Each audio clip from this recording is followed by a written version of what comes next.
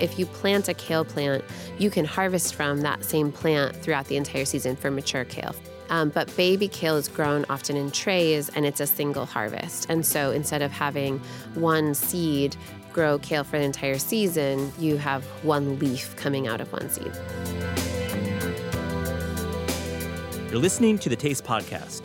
I'm your host, Matt Rodbard.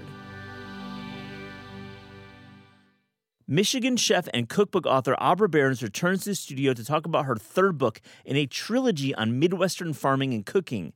Starting first with vegetables, followed by grains and legumes, her new book, Pulp, tackles fruit. Yes, fruit of the Midwest. It is such a great topic. In this episode, we get personal in praising Michigan for its superior apples, incredible blueberries, and possibly overrated cherries. Yes, I did just say that. We also talk about Abra's restaurant at Grainer Farm, which is one of my favorite restaurants in the state. I hope you enjoy this episode with Abra Berens.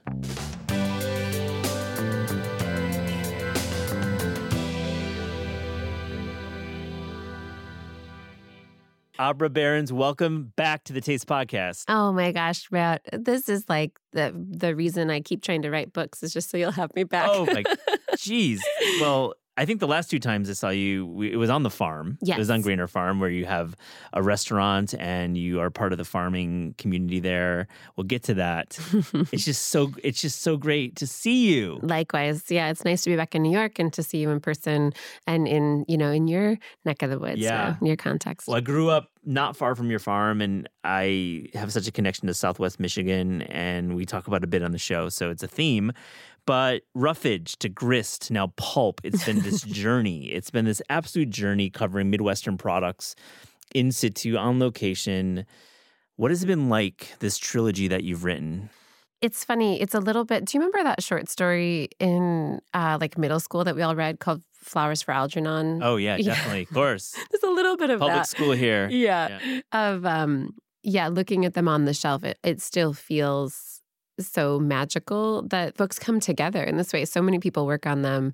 And I'm like endlessly grateful to Chronicle and Sarah Billingsley for, understanding these books and wanting to make them. And then to everybody who contributes to them. But yeah, I mean, the focus that started with roughage was vegetables and then looking at other ingredients and really trying to create tools to help people internalize sort of truly how to cook with something as opposed to memorizing a recipe. And so it was a natural progression for me to go vegetables, grains, and legumes, which were a big part of our farm at Grainer. And then, Michigan, better than most, is full of fruit.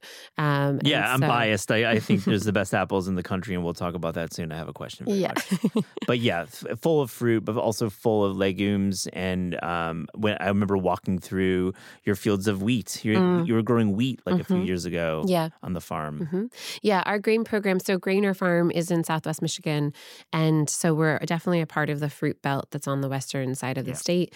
And we started as a vegetable farm. Rob and Liz, the owners of the farm, started in 2006.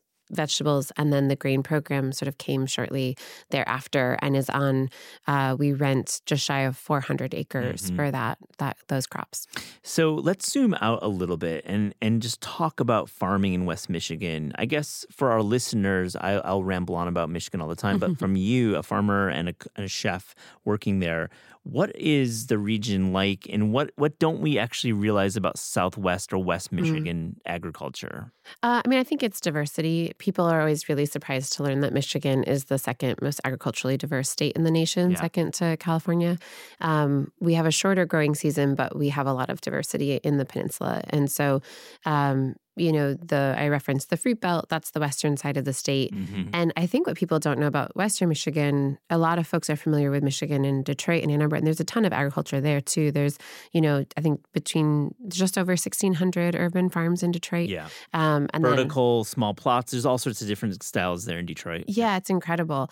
And a lot of folks who are really leveraging that ag for really important reasons. And then, but the west side is we're right on Lake Michigan. I think a lot of folks don't realize, you can't see across Lake Michigan. It's a giant body of water. It looks like the ocean.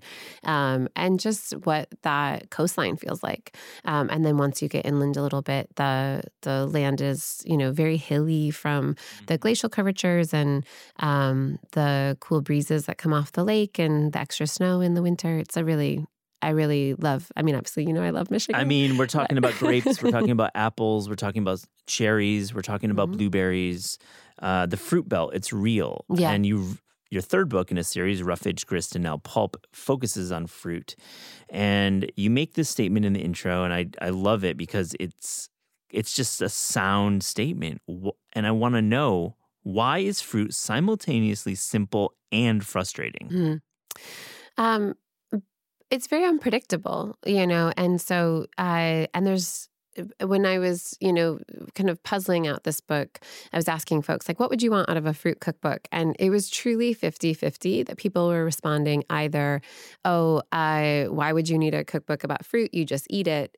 Simple. And then frustrating is I don't buy fruit because it goes bad before I eat it. Sometimes the strawberries don't taste great and you can't tell by looking at them and things like that. So that was sort of the idea behind it. And then for me, the real driving motivation for Pulp is that I use fruit a lot in savory cooking. Very cool point. And the recipes in the book are a lot of savory. Yeah, so much savory. 50%. 50%, yeah. Yeah, so that was the idea. With Roughage, it was, here's this like bounty of produce. Here's a lot of different ways to prepare it the same way and just dress it up with different flavors. Grist and was all about like these pantry staples, grains, legumes, and then different ways to sort of gussy them up throughout the year. And with fruit, the variations are one savory recipe and one sweet recipe per fruit and preparation technique. So similar organization to the previous books. Yeah, you really stuck with it too. And like that's just the work that you're going to get in this book. It really is full of application. Oh, thanks. Shouts, respect it. That means a ton. Let's talk about apples. I've tasted apples in West Michigan. We'll get to that, but also Japan, upstate New York, Washington State, California, all through the East Coast, really. There are no better apples than West Michigan. Back me up here, please. Yeah, I love apples, and it's a good thing too because apple season, is about 6-7 months out of the year. It's a long period of time that we have. Because it will pop up around August. Those early first picks are tremendous. They are, yeah, and I think that we also have a pretty good range of different types of apples. So, eating apples, baking apples, ton of crab apples and those wild ones. There was a place up in Northport called Kilcherman's that had something like 200 different varieties of apples. I think that they have since sold their orchard. But yeah, just, the apples have a tremendous lineage. And so it's nice to get to see some of those trees. Let's get into apples. Is old growth, does that matter in orchards? And I guess also, is it this lake climate? Why does West Michigan have such a great apple reputation, at least in our minds, but also just the yield is so tremendous? Yeah, my understanding of it is that I don't know if the old growth changes it the same way people think about that for vines for grapes. Yeah. You might know better than I do, but I don't know. I probably not true. It probably has nothing to do with it. But they're old trees, So Gene Garthy is a legacy tree fruit grower that I interview in the book, and some of the apple trees in his farm he planted with his grandfather. So, that's getting on in time. And so I think that that's part of it. The reason the west side of the state has so much fruit, again, is the lake and the topography is really suitable for it. It also means that it's not as well suited to other types of agriculture. So, it's hard to grow row crops like corn and soy on particularly hilly areas that don't get as warm because of the way that the weather comes over the lake. So it's really well suited for that. And then once you put that investment in, he really articulates in some of the other interviews too, the overhead associated with, because these are all perennial crops, whereas in Roughage, they're all annual. So we plant them each season, same for greens and legumes mostly. But there's nothing in this book that is a single season. we talk about lineage crops. When were these planted? Do you have an idea of when these apple in the state of Michigan is? Or do you go back? That I don't know. I should actually look it up about when sort of the apple industry really took hold. Yeah, I don't know that, but it's definitely been a part of. Let's see, when did Gene's family settle? I mean, it was his great-great-grandfather who immigrated and bought land. So, I mean, certainly their house was built in the late 1800s. So before that. Yeah. So, Abra, what makes a great apple? For me, it's the tartness. However I'm applying it, I tend towards tart fruits. And so that nice bit of tang that can pair well with things like pork or, is perfect in a pie, that like cheddar cheese, apple together, all of that. That's it's what I such an amazing apple, cheddar cheese and apple pie. That is a Midwestern thing, I feel. Is it? I always wondered, because I remember the first time I read through the Fannie Farmer cookbook, which is, I mean, I don't know if you're familiar with the definitely super old school. And I was like, probably 8 and wanted to make a pie or something like that. And it was like serve apple pie with a slice of cheddar cheese. And I was like, what is this? That sounds terrible. Yeah. And now I'm like, oh yeah, that makes total sense. Yeah, maybe it goes back further than the Midwest. I listeners write in. I'd like to hear. Okay, we're going to segue to another great a fruit of in the fruit belt of West Michigan, which is the blueberry. And I would like to ask you about the blueberry muffin. The blueberry has been removed from most blueberry muffins that we eat. So what is your recipe doing right here with a blueberry muffin? So blueberries grow really well near where I grew up, which is near Holland. Really, they do well in sandy soil, things like that. And it was one of the first baked goods I ever made was a blueberry muffin. And so I have a soft spot in my heart for them. Yeah. And I also think most blueberry muffins are pretty terrible. That's what I'm saying. Like they've been removed. Like there usually is no blueberries in the blueberry muffins. Yeah. Or they're like, they look like a Skittle, like a blueberry Skittle is in there or something, like the airport version of a blueberry muffin. So this is probably a good representation of the culmination of all 3 books because it's a spelt flour, which I really like for muffins because it's a softer flour. Yeah. So it doesn't tend to get overworked. It has a nice nuttiness to it. And then it's just a really simple batter. I'm pretty sure the batter is adapted from, the joy of cooking at some point.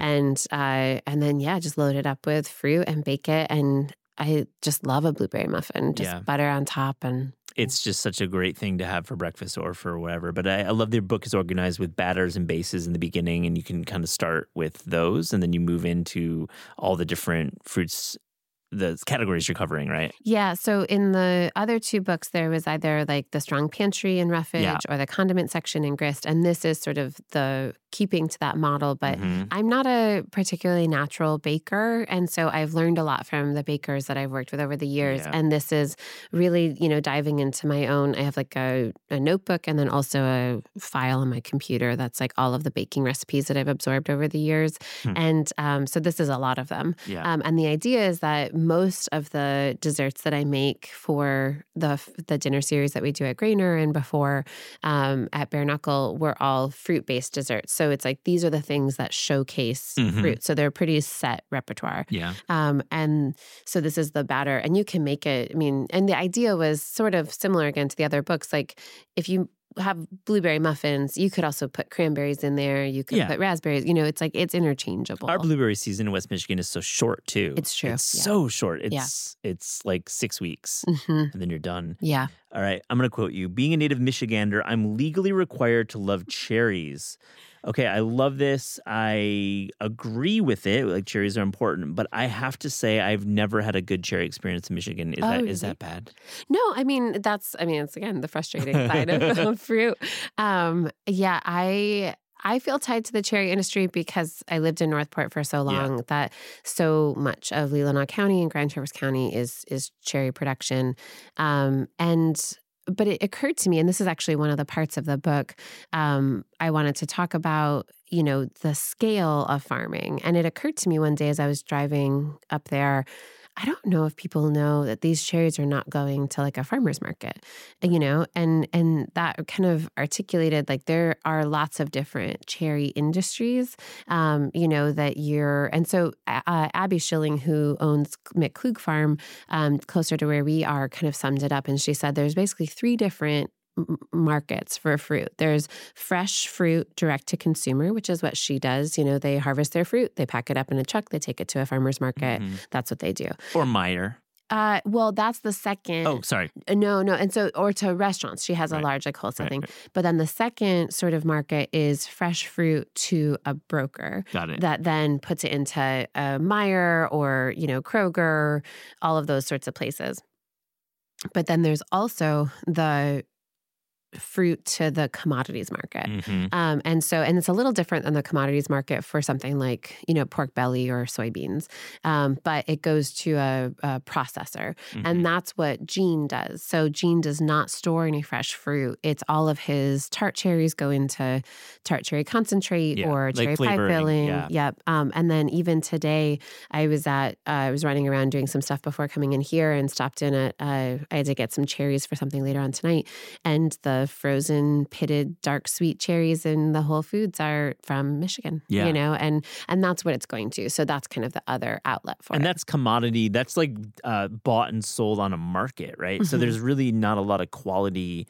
They're not like thinking about organic. They're not thinking about the actual growing of it. It's truly by weight, right? Yes. The organic is a separate category. Separate category of commodity, right? Correct. Right. But they're looking at, it's a volumes game. I just love those Washington State Bing cherries. I grew up, I feel, eating those even though we were in West Michigan. I feel like, or maybe later on in the East Coast, I just love those. I don't know why. Yeah. I mean, that's the thing.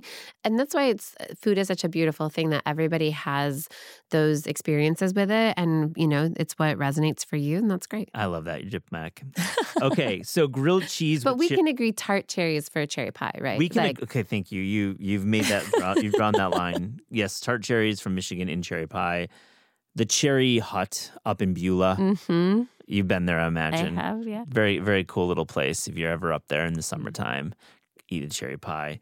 So grilled cheese with cherry chutney. That's your recipe in that section. Wow. Bomb. Looks so good. Thanks. It's so I really love fruit and cheese together. And this was I don't know why I felt the need to make a grilled cheese even more decadent, but it's basically like a grilled cheese that is combined with a fried mozzarella stick. And so you dredge it, pan fry it, and then it has this ground cherry chutney in the center that is just so good. That sounds amazing. Yeah. Wow. And so this chutney you make during the season, have it in your pantry? Yeah, so ground cherries are similar family to tomatillos. So they're a husk cherries, also what they're known as, or Cape gooseberry. And they are not sweet like a traditional gooseberry. They're not tart like a traditional gooseberry. They're very sweet. They have like a pineapple-y sort of flavor. And I had never had them before being at Grainer Farm. And then we grow them there. And I just really love them because they usually come due kind of towards the tail end of summer. So right as you're starting to want more of those fall flavors. And they freeze really well. Oh, cool. I didn't know. Yeah. And you can freeze them in their husk, which I know from experience because they take a long time to husk. And so we don't usually have time. So we usually just load them all up into Ziploc bags. And then come January when we have time, you can dehusk them frozen. Yeah. And then, and the berries are great after they've been frozen too. Speaking of time, do you ever get time off in the winter months now that there's a thought that there's a season, obviously your restaurant is not open year round and your farm is not open year round. Open meaning you're not selling in your farm store, but do you get an actual downtime in the season? Yeah, it's interesting that you say that because that has been one of the biggest changes at Grainer is that when I started, the farm store was only open from Memorial Day weekend until the weekend before Thanksgiving. And now we're open 11 months out of the year and really trying to provide that option for folks. We also, and you've been to dinner now at Grainer. Definitely. And that greenhouse that the meals take place in, it's this big glass greenhouse where we have the kitchen and the dining room. There's grow space on either end. And that additional greenhouse space gives us the opportunity to grow greens in the greenhouse in the winter. So that's how we can have the farm store open. And then we came we actually did not break for dinners. So we oh yeah, you're around there. yeah, we took a couple of weeks off at the winter holidays and then came back for New Year's Eve and have been doing it. So ever since. Now I'm going to link to it in the show notes, but you can book a dinner at the farm, and we'll get into some of the guest dinners you're having. But you're close to Chicago. I think that's the one thing. If you fly into Chicago, how do you get to Grainer Farm?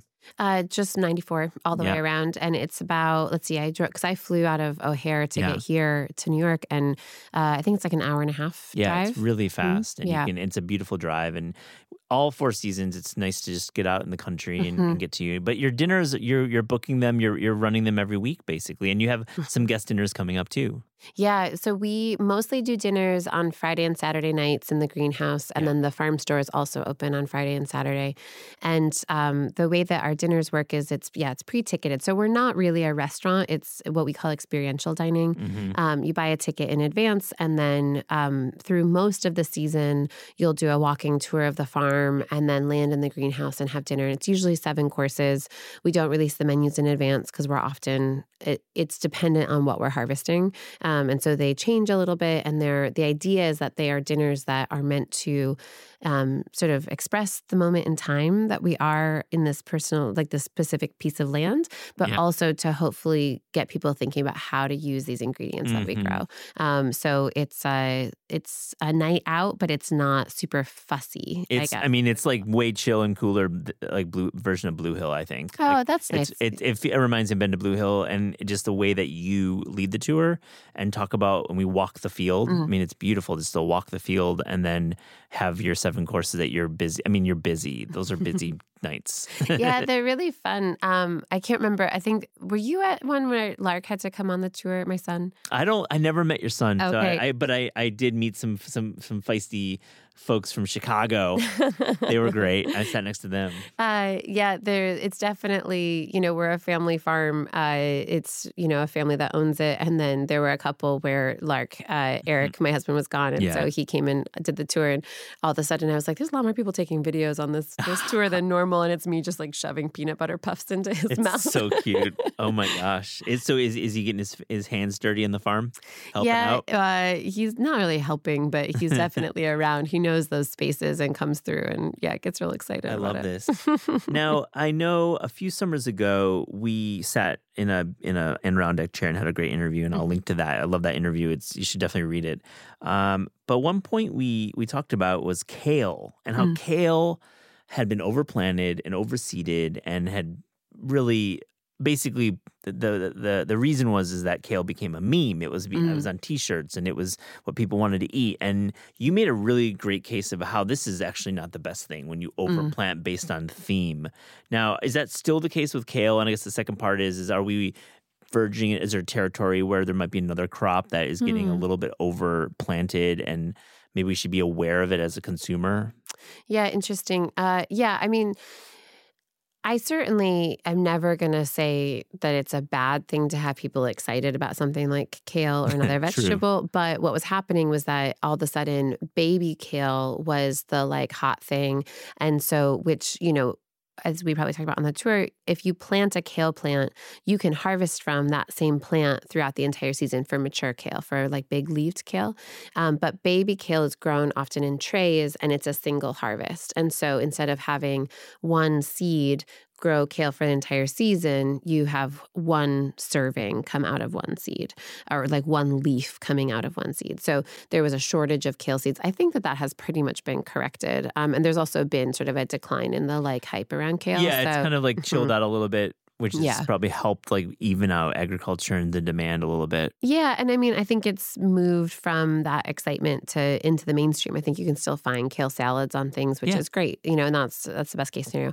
The most recent one that I've heard about with this is cauliflower. That cauliflower has become quite the it vegetable. The ricing of cauliflower, and as a grain alternative is part of that, I would imagine. Yeah, I think it is a response to some of the gluten-free stuff. Yep. And then also, I mean, Hetty McKinnon has a beautiful cauliflower steak recipe, and I think that idea, and again, I support people moving towards a plant-based diet. Yeah. I still eat animal products, but I also think about meals that don't have them. Yeah. And I mean, a good solid. And there's a recipe in Pulp for roasting a whole head of cauliflower that has a ground cherry like glaze to it. So you like roast it as the whole thing with a little bit of water in the bottom of the pan. It kind of steams the inside and the outside gets all crusty. And then you put the ground cherries in and they burst and reduce down into kind of like a sticky syrup. So you spoon that over. Oh, cool. And then cashews and serving it with toum, which is that like garlicky Middle Eastern condiment, which I love it so much. Yeah, toum. Did you pick that up when you were working at Zingerman's? I feel like that was probably maybe something on the shelf. I think I remembered toum. I don't remember where I first heard it. I think probably the Middle Eastern food in Dearborn and Hamtramck. Yeah, that makes more sense. Yeah. But then there was a place up in northern Michigan called Rose and Fern, which has now moved locations, and it's called Rough Pony.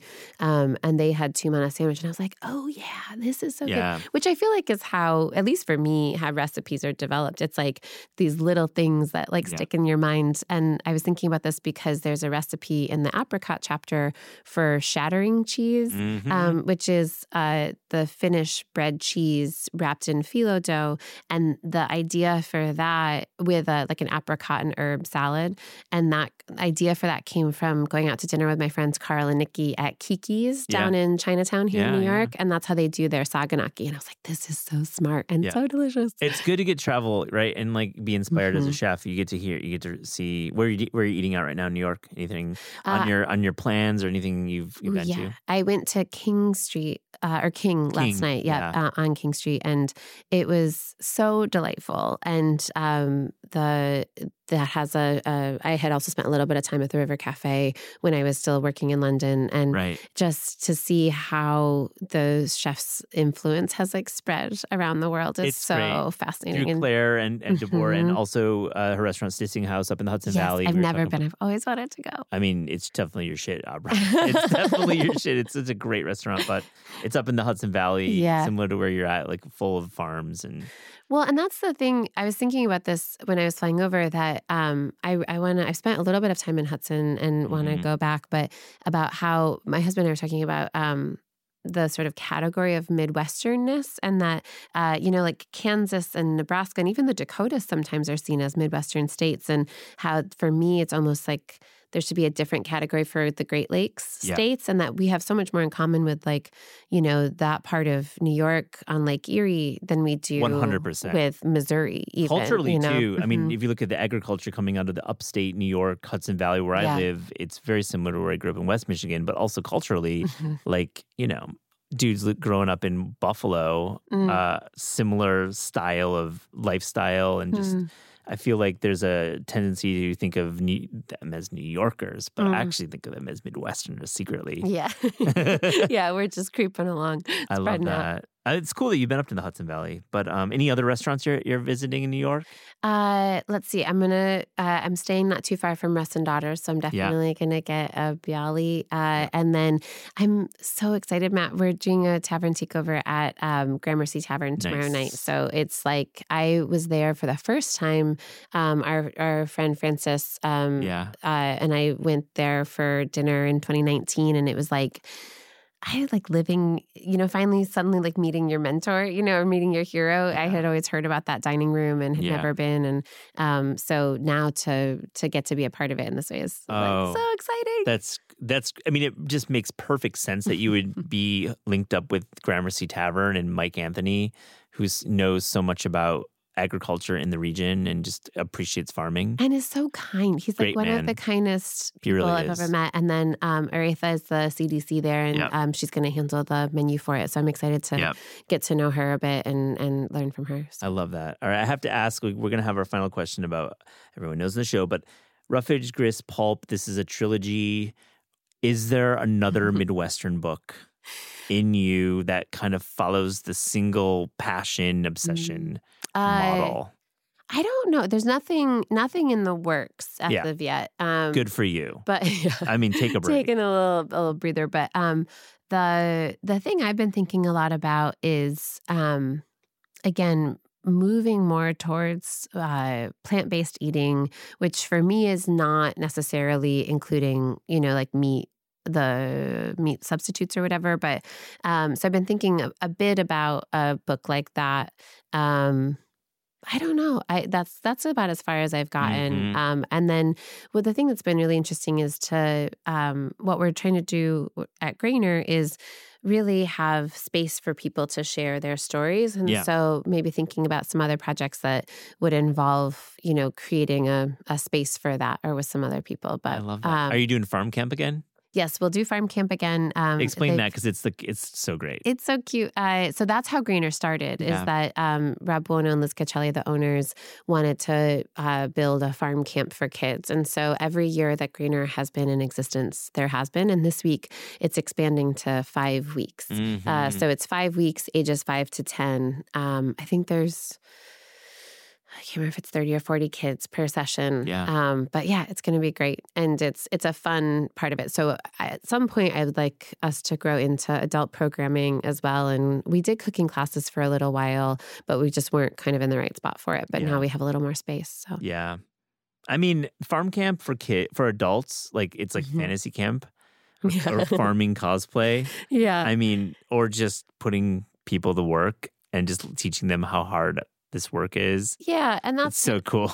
That's the goal for the dinners too, is just to have people internalize even just a little bit, what it takes to bring this food to market. And that's a big reason why the interviews are in the cookbooks, especially Grist and Pulp now, is like there's an interview with Mike and Pete Lang, who are managing partners of Mobby Winery up in Leelanau County, which is having its 50th anniversary this year. And I was up there at one point when there was a pretty early, very cold frost, like a pretty hard frost for the end of October, early November. And Pete was in the orchards building fires at the base of the orchards, or the vineyards rather, to it doesn't heat the air, but it keeps the air currents moving so that the frost can't settle. It's more of just for flow than actual heat. Interesting. To disrupt the settling. And I was thinking about it, and I was like, I don't even think of wine as like an agricultural product necessarily. I mean, I know we talk about terroir and, it's this like piece of land in a bottle, but the actual hands that go into it, and talking with them. And I was like, how many touches does a like grapevine have before it becomes a bottle of wine? And it's something like 15 like physical touches to get enough grapes to make wine. It's remarkable. Like Leelanau County and the peninsula is a great wine region. There's really nice things being made there. Again, similar to upstate New York and Finger Lakes region, very similar grape varieties in those two areas. So, I feel like there's like 20 books I feel like you're going to write in your career, but it's good that you're taking a break. With that encouragement, that means a ton, because you see so many books and you know how much goes into them. You've written so many books, and it's just...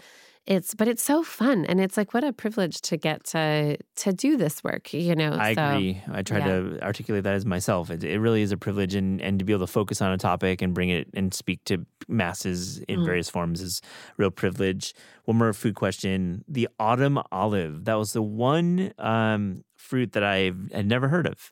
What is that? So I know it as an invasive species up That's right, north. right. And so it's, I don't know where it originated from, but it is not native to our area, which is not abnormal. Very little is. And so but it is spreading. And it is these like little red berries on these kind of shrubby I scrub see them trees. everywhere. Yes. I know exactly what you're talking about. They're kind of that pale green on the leaves. The berries are beautiful. They're beautiful, and they look like they're going to kill you. Yeah, they do. They look poisonous. Like, oh my God, these are scary. Especially when they get to be ripe, they get those like, they're like golden starbursts on these red berries.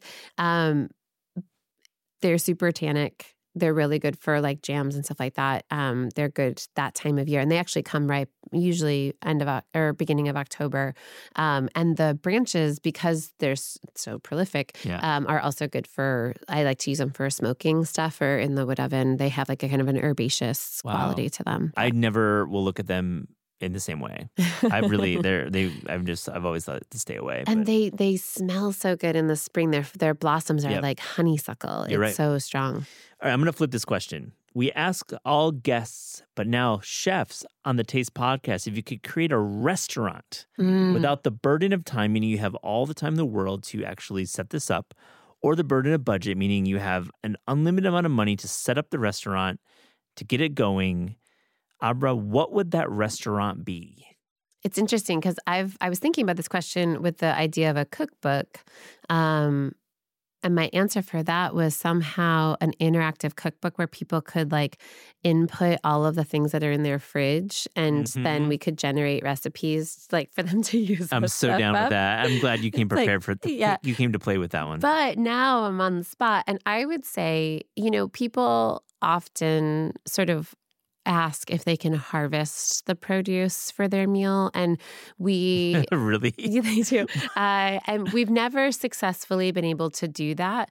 But I'm wondering, it would be interesting. I don't know if this would be enjoyable for people or not, but like to do like a day-long restaurant where, you sign up. Yeah. You're there in the morning, you're harvesting the greens and washing them, and then literally bringing that to the table. Maybe that would be fun. I mean, or have them pull weeds for like 7 hours in the sun. You know what I mean? Yeah. I love that idea. No, it's really smart. And you could, along the way, really educate. Yeah, that would be fun. I also am now thinking about, I have always wanted to do do you know this term wassail? WASSIL. There was a great restaurant called Wassail, and I'm trying to remind me what the term is. I don't remember all of the details of the word, but it's effectively like going into the orchards in the winter, and you like cross-country ski and bang pots and pans to drive the spirits out of the orchards.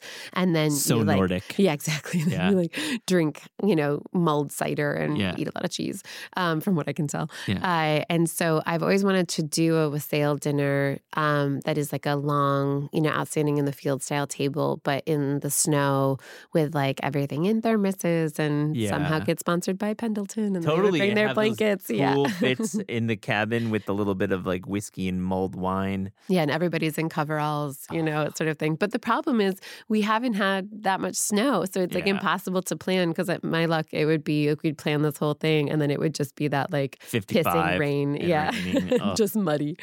All right. I'm going to see you on the farm this summer. I hope so. I can't wait. And bring your family back too. It's always so nice to get to We all talk love with you, Cheryl, Abra. so. We love you. We wear your sweatshirts are like the best sweatshirts, by the way. They're very soft. They're very soft. They're high quality. I feel like my nephew and my mom wear the Grainer Farm sweatshirt all the time. Well, Lark is still in the onesie that your mom gave him. I have the little tractor on it, and he now can fully say tractor and picks up the book that she gave him. So I can't wait. Abra Berens, thank you for joining the Taste Podcast. Thanks again for having me and for the time, always. The Taste Podcast is hosted by Eliza Abarbanel and me, Matt Rodbard. The show is produced by Shalia Harris and Pat Stango and edited by Clayton Gumbert. Theme music by Steve Rydell. Visit Taste online at tastecooking.com and make sure to subscribe to our newsletter for updates on all cool things that are happening.